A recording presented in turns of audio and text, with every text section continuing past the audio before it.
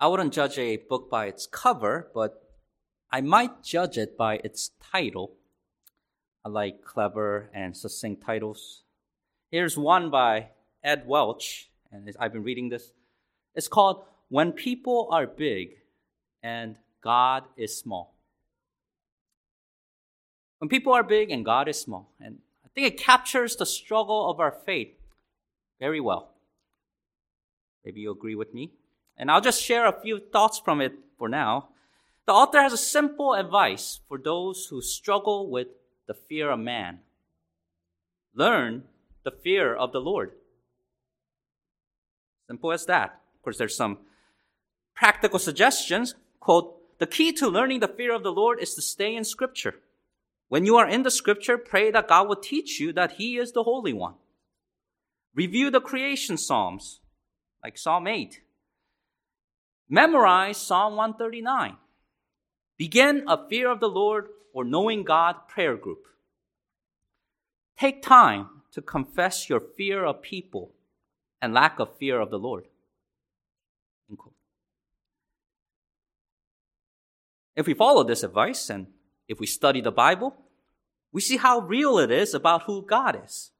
His greatness, holiness, is also brutally honest about our shortcomings and weaknesses. Even men of faith like Abraham, David, and Paul were given inside scoop of their dark pasts and shameful mistakes. But the Scriptures also point us to the gracious promises of Christ. I think Peter is a prime example of someone who went from fearing man to fearing God, from rock bottom in the pits to the rock that is higher than him. So we'll look at his story in Luke 22. As you make your way there, I'll remind you of where we are in the Gospels. It's Thursday of the Passion Week. Much of it's narrated in Luke 22. During the day, Jesus dispatched Peter and John into the city to prepare the Passover meal. At evening, Christ taught many lessons over dinner and afterwards. But as you know, the day doesn't end with everyone comfortably tucked in bed, waking up refreshed next morning. That night, as Judas Iscariot went to betray Jesus and gather up a mob to arrest him, the rest departed for the Garden of Gethsemane, and there our Lord prayed and prepared for the suffering ahead of him. It's probably close to midnight when they met the betrayer and the authorities. And the first instinct of the 11 was to put up a fight. But when that wasn't allowed, they took flight. As Jesus gave himself up to his enemies, Matthew and Mark reports, then all the disciples forsook him and fled. Each and every one of them stumbled in faith. But after everyone's cowardice and failure, Peter makes some effort to get back into the action. So let's read what happens next in Luke 22, 54 to 65. You'll see that if you're using the Pew Bible at page 740. Luke 22, 54 to 65. Having arrested him, they led him and brought him into the high priest's house, but Peter followed at a distance. Now when they had kindled a fire in the midst of the courtyard and sat down together, Peter sat among them. And a certain servant girl, seeing him as he sat by the fire, looked intently at him and said, "This man was also with him." But he denied him, saying, "Woman, I do not know him." And after a little while, another saw him and said, "You also are of them." But Peter said, "Man, I am not." Then after about an hour had passed, another confidently affirmed, saying, "Surely this fellow also was with him, for he is a Galilean." But Peter said, "Man, I do not know what you are saying." Immediately, while he was still speaking, the rooster crowed. And the Lord turned and looked at Peter. Then Peter remembered the word of the Lord, how he had said to him, "Before the rooster crows, you will deny me 3 times." So Peter went out and wept bitterly. Now the men who held Jesus mocked him and beat him. And having blindfolded him, they struck him on the face and asked him, saying, "Prophesy, Who is the one who struck you? And many other things they blasphemously spoke against him. Before I get to the details here, I want to discuss 3 background matters: time of the events, the arrangement of the events, and the structure of the passage here. Now first, concerning the time of Peter's downfall, Mark helps most in establishing a frame. There's a passage in Mark 13 that gives us a major clue. And while teaching about the end times, Christ uses an illustration of a servant diligent and vigilantly waiting for the master to return, even in the middle of the night. And I'll read Mark 13, verses 32 to 37 for context. So just follow along or listen. Mark 13, 32 to 37. And I'll connect this with today's passage in a moment. But of that day and hour no one knows, not even the angels in heaven, nor the Son, but only the Father. Take heed, watch and pray, for you do not know when the time is. It is like a man going to a far country who left his house and gave authority to his servants and to each his work, and commanded the doorkeeper to watch. Watch therefore, for you do not know when the master of the house is coming, in the evening, at midnight, at the crowing of the rooster, or in the morning. Lest coming suddenly he finds you sleeping. And what I say to you, I say to all, watch. And you go back to that second half of verse 35. In it, there are 4 time markers: evening, midnight, crowing of the rooster, and morning. The Lord's outlining here 4 divisions or watches of the night according to Roman custom. The first watch would last from about 6 to 9 p.m. Second watch from 9 to 12-ish. The third from 12 to 3. And the fourth from 3 to 6. The time period from midnight to about 3 a.m. was when the rooster would crow. And it turns out the rooster crows multiple times. The fowl would crow once between 12 to 1 a.m., though not very loudly. People didn't care so much about this crowing. And that's when Peter's first denial happened, according to Mark 14:68. And then the second crowing, much louder and relevant to our story, took place around 3 a.m. Now, all this to say, Peter's 3 denials were between midnight and 3 a.m., when the rooster typically crowed a few times. That's why before midnight, Jesus had warned Peter in advance in Mark 14:30. Surely I say to you that today, even this night, before the rooster crows twice, you will deny me 3 times. Now let's talk about the arrangement of the events. I'll remind you that the gospel writers sometimes differ in the way they tell one and the same story. That doesn't mean all or any of them were wrong. Actually, it gives me more confidence in God's word as it preserves the unique personalities and tastes of its human writers. With that in mind, we see all 4 gospel writers narrate the story of Peter's greatest failure. All 4 start with Peter getting access into the courtyard of the high priest, then trying to blend in with the crowd. All 4 report that Peter denied Jesus 3 times. Now, for some differences, while narrating, Matthew, Mark, and John go back and forth between 2 scenes. One moment we're with Peter at the courtyard. Next moment we see Jesus on trial. Matthew and Mark brings us inside the house before all of Peter's denials, while John brings us inside after his first denial. But then the camera moves back out to the courtyard again. Luke, however, decides to focus on Peter, keep the camera on him, if you want to use that illustration, and narrate his 3 denials all at once, before turning our full attention to Jesus. And because that's the way he proceeds, that's how we'll proceed too. So that means we'll focus more on the trials of Jesus next time, Lord willing. Now, one more background topic concerning the structure of today's passage. And this one's fairly easy to explain. If we start with verse 61, we expect to see 3 denials in the preceding verses. And that's what we get. The first denial is narrated in verses 54 to 57, the second in verse 58, the third and final in verses 59 to 60.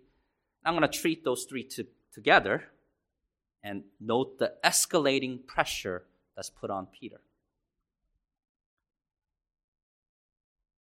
After those denials, we observe Peter at his lowest point, absolute lowest point, in verses 61 to 62. And it's all the more disgraceful because he was so sure just a few hours ago in verse 33, Lord, I am ready to go with you, both to prison and to death. But now Jesus will be by himself. And we see in verses 63 to 65 how he's left to suffer alone. So from these three parts, we have 3 steps for dealing with our failures. Failures in our faith.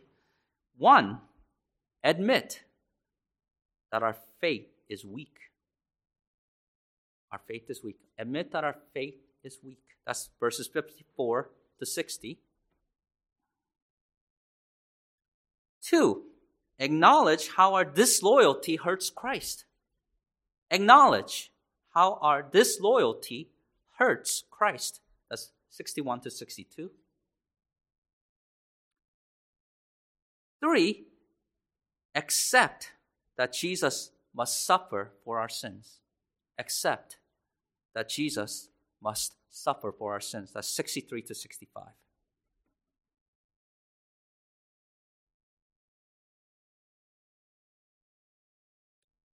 First, admit that our faith is weak. Let's see how Peter learned this lesson the hardest way possible.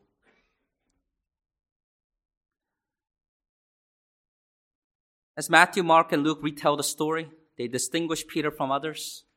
Sure, he initially stumbled like the rest, but he bounced back. He got a grip on himself. Somehow he relocated the arresting mob and followed them, even if it was at a distance. They were headed back to Jerusalem to the high priest's home. Now, archaeologists like Lean Rittmeyer make a good guess from their findings that it's a place they call the Palatial Mansion. The name's appropriate. It's a 6,500 square feet, 2-story building. It stood out in its size and magnificence. It was built on a slope. Upon entry, one had to descend some steps to reach the central courtyard. Rittmeyer notes that there's a corner spot in the yard from where you can look into the reception room where Jesus was tried. That spot is most likely where Jesus turned to look at Peter in verse 61. But before all that happens, Peter had to gain access first. But how? The Gospel of John gives us an answer. It says in chapter 18, verse 15 to 16, that Peter got help. Already inside was another disciple known to the high priest. Many believe this is none other than John himself. Perhaps his family had some business connections with the Jerusalem authorities. Whether it was John or not, this disciple talked with the maid doorkeeper and got Peter in. Once he got in, Peter tried to blend in, not stand out. But the servant girl who kept the door already got a close look at him. Then later, as his face was visible in the glow of the fire, she looked intently at him, and she gets her confirmation. Peter denies any association with Jesus, and that's the first denial. Clearly uncomfortable with eyes on him, the apostleship's locations out of the gateway and onto the porch. Some time passes, or as Luke says, after a little while in verse 58, the servant girl from earlier must have asked around about Peter's identity, first to another maid and then those standing by. Peter notices the whispering and pointing. Again, he denies any association with Jesus, but this time he denies with an oath, according to Matthew. Also, unlike the previous denial, he mainly addresses a man, though others were there and heard his denial. The second denial is complete. Finally, about another hour passes as verse 59 reports. Now the body of evidence is stacking up. The data is trickling in. Peter, the spy, has been made. Just around 3 a.m., one confidently affirmed that he's one of Jesus' followers. Talking too much, and his Galilean accent gives him away. Others also catch on. Besides the accent, the other huge clue is found in John 18:26, and I'll read it for you. One of the servants of the high priest, a relative of him whose ear Peter cut off, said, "Did I not see you in the garden with him?" Now there's even a possible witness of his foolish violence from earlier. Peter panics. He begins to curse and swear. You can imagine the expletives, and the gospel writers spare us of the details. Probably sounded like Yosemite Sam, but the essence of it is, man, I do not know what you're saying. I do not know the man. Third, denial complete. It was immediately after this denial that the rooster crowed, loud and clear. The day is approaching, but Peter would sink into the darkest moments of his life.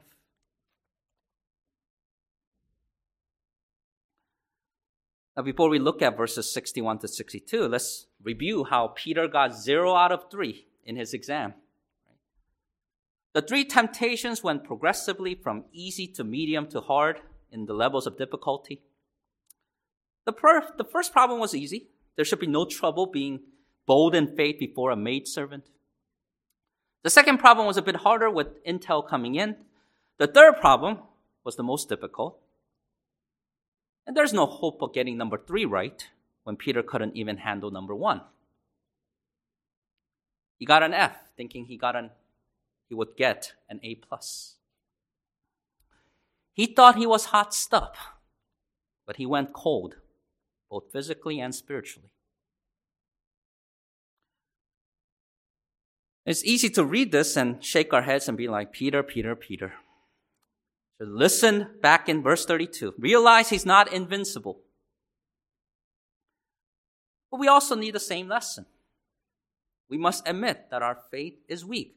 Now, I'm not discounting all the strides you made already as a Christian, walking with the Lord for decades, accumulating your faith victories. But on this side of eternity, we do stumble from time to time. There is room for growth in our faith, and it should grow continually. So what do we do then once we've fallen on our faces? For Peter to get back on his feet, the solution wasn't going to be try harder, hire a public speaking coach, take a class of manliness, manage your social anxiety. What is the solution? That leads us to verses 61 to 62. Second step for dealing with our failures. Acknowledge how our disloyalty hurts Christ.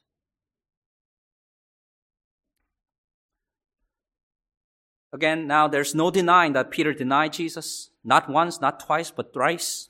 He failed miserably.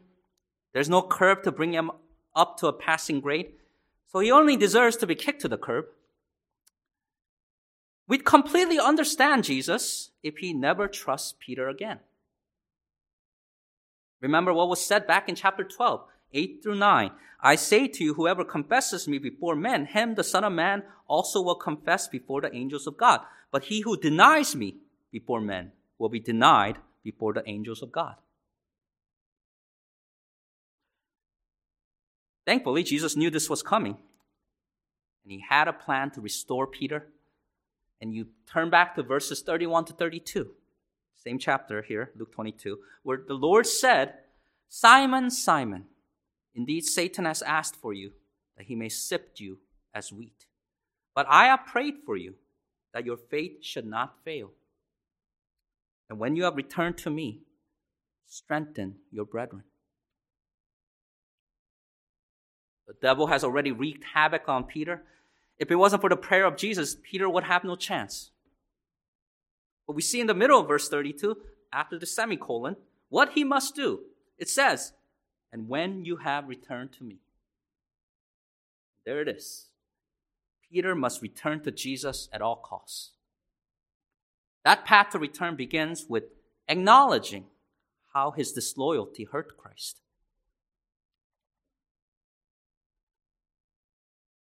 Luke alone tells us that just before Peter's eyes welled up in tears, those eyes met the eyes of Jesus. In verse 61 we read, and the Lord turned and looked at Peter. It must have been a look filled with deep hurt, disappointment, and loneliness. These denials of Peter must have pained him more than the betrayal of Judas. After all, Peter wasn't just a face in the crowd or even just one of the disciples. He was a close friend. Just as we know personally, Jesus knows that those closest to us can hurt us most deeply. I think about times when my wife, Ire, and I get into an argument, and I tend to focus on words and contents. That's good, but I can't fail to look at her facial expressions, right? All the frustrations, the pain, and the disappointment written on it. I don't know if the men relate with me on this, but being a godly spouse not only requires the knowledge of the word and reading its pages, right? We have to acknowledge our spouses and read their faces. And even more important than marriage, we need the knowledge and we need to acknowledge.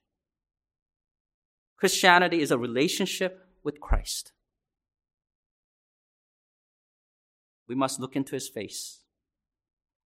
Try this next time you read the Gospels. I think of that centurion incident. Can you see his delight when he marveled at the great faith of the centurion in Matthew 8 and Luke 7? Can you picture his righteous anger at the hardness of hearts in Mark 3? And there is in today's passage the hurt in his expression. Acknowledge how our disloyalty hurts Christ. And we can go further and think about the other persons in the Trinity. Our sins grieve the Holy Spirit of God. Our sins provoke our Father to anger and loving discipline. I believe at this precise moment, Peter knew he messed up and hurt Jesus. So he wept bitterly. And in retrospect, he exhibited what Paul calls godly sorrow, which produces repentance leading to salvation. And that's in 2 Corinthians 7 if you want to look it up. But meanwhile, I'll say Judas Iscariot was grieved with the sorrow of the world, which produces death. It goes without saying we want to be like Peter, not Judas, when we are in sorrow. So if we consider salvation as the goal of repentance, we must think about the Savior. And that leads to the third step in dealing with our failures. Accept that Jesus must suffer for our sins.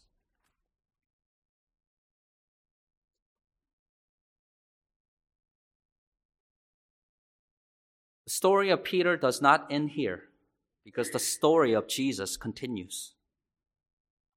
In verses 63 to 65, Luke narrates his brutal mistreatment and abuse. You see in these verses, grammatically speaking, our Lord is the object of assault and ridicule. They mocked him, beat him, blindfolded him, struck him on the face, asked him a sarcastic question, blasphemously spoke against him. Matthew and Mark add that they even spat in his face. Yet Jesus does not retort or respond in kind. As Peter would write later in 1 Peter 2:13, when he was reviled, he did not revile in return. When he suffered, he did not threaten. But he did commit himself to him who judges righteously.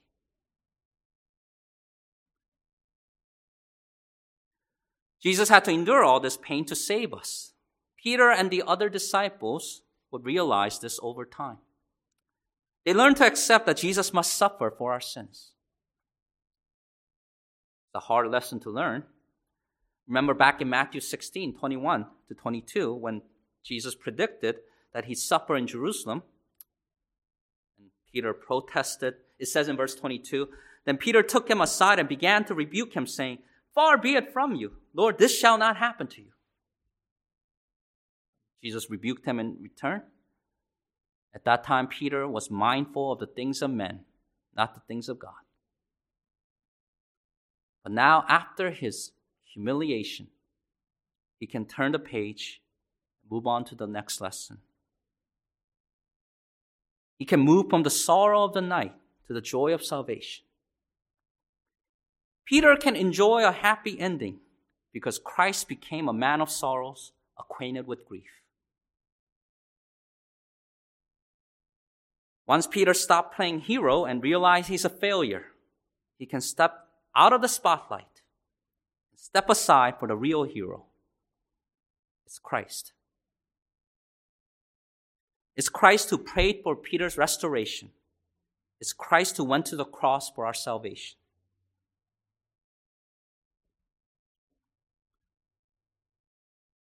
How will your story end? To help with that question, I want to consider 3 application points. First, know that you can do better than Judas Iscariot, but you cannot do better than Simon Peter. Here's what I mean. Please don't end up like Judas. He was remorseful for betraying innocent blood, but he did not repent. There's a gap between Peter and Judas, a gap as wide as heaven and hell. You can do better than Judas. You must do better than Judas. But also realize that if we were in Peter's shoes, we would have failed, just as he did. Peter thought he was better than others. He once said, even if all are made to stumble because of you, I will never be made to stumble. But he was wrong. We'd be wrong too if we think we would never stumble. You cannot do better than Peter. So then, like him, we should weep over our sinful weaknesses. As Isaiah 3:8 reminds us, people stumble and fall because our tongue and our doings are against the Lord to provoke the eyes of his glory.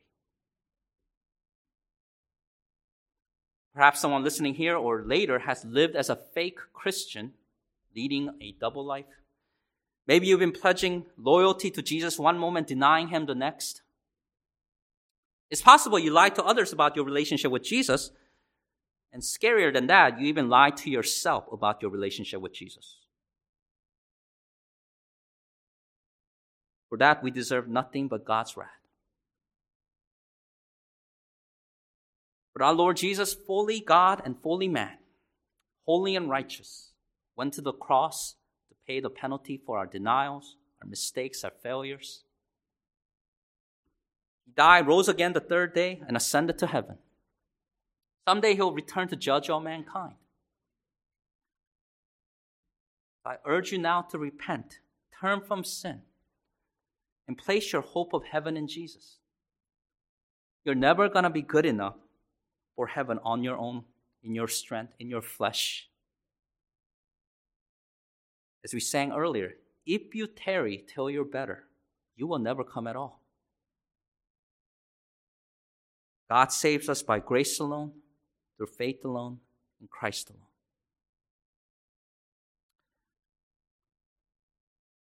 Now, turning to Christians, as you live for him, I want to talk about 2 applications, 2 more to make it 3. And it'll help to picture a root and its fruit. Let me ask the believers here, young and old, men and women, what is the root of Peter's failure? Clue? I talked about it at the beginning of the sermon. It's found all throughout the Bible. It's what caused Abraham to lie about his relationship to his wife and his son Isaac to do the same with his wife. It ruined the first generation of Israel who came out of Egypt. It derailed King Saul's career. the fear of man. I ask you to meditate on Proverbs 29:25 this week. The fear of man brings a snare, but whoever trusts in the Lord shall be safe. The fear of man is what tripped up Peter and others that night. It got Peter again, along with the other apostles, later in Antioch. We read about that in Galatians 2. It can catch us too. It might prevent us from warning a friend who's straying from the faith or caught in some ensnaring sin. It might paralyze us when our conscience pricks us to share the gospel with the lost.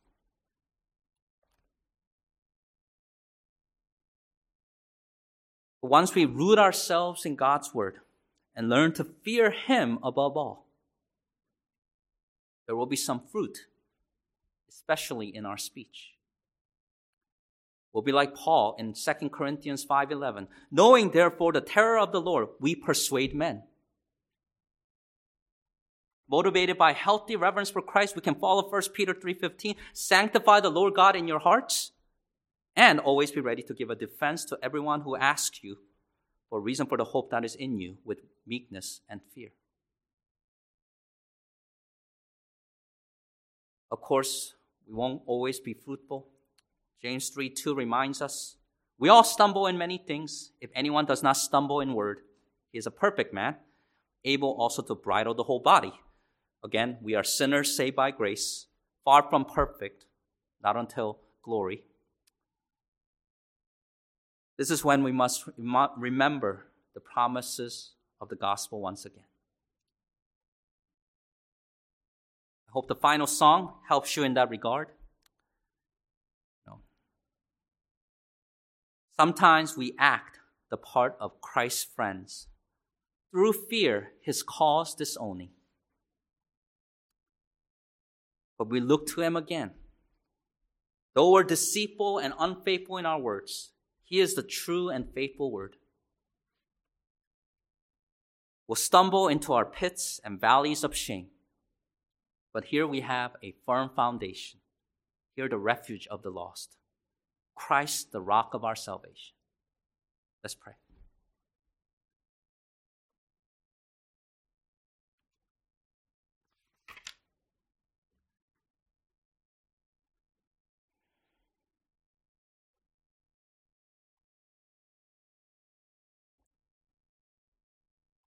Lord, we were once darkness. Now we walk in the light of your countenance. Those you save are your delight, precious in your holy sight.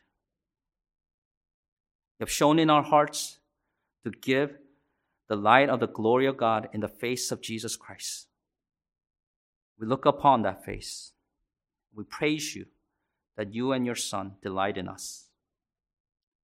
Lord, we resolve to admit our weaknesses, rely on you, trust in you,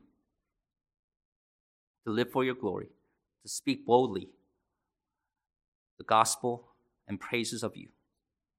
Pray all these things in Jesus Christ's name. Amen.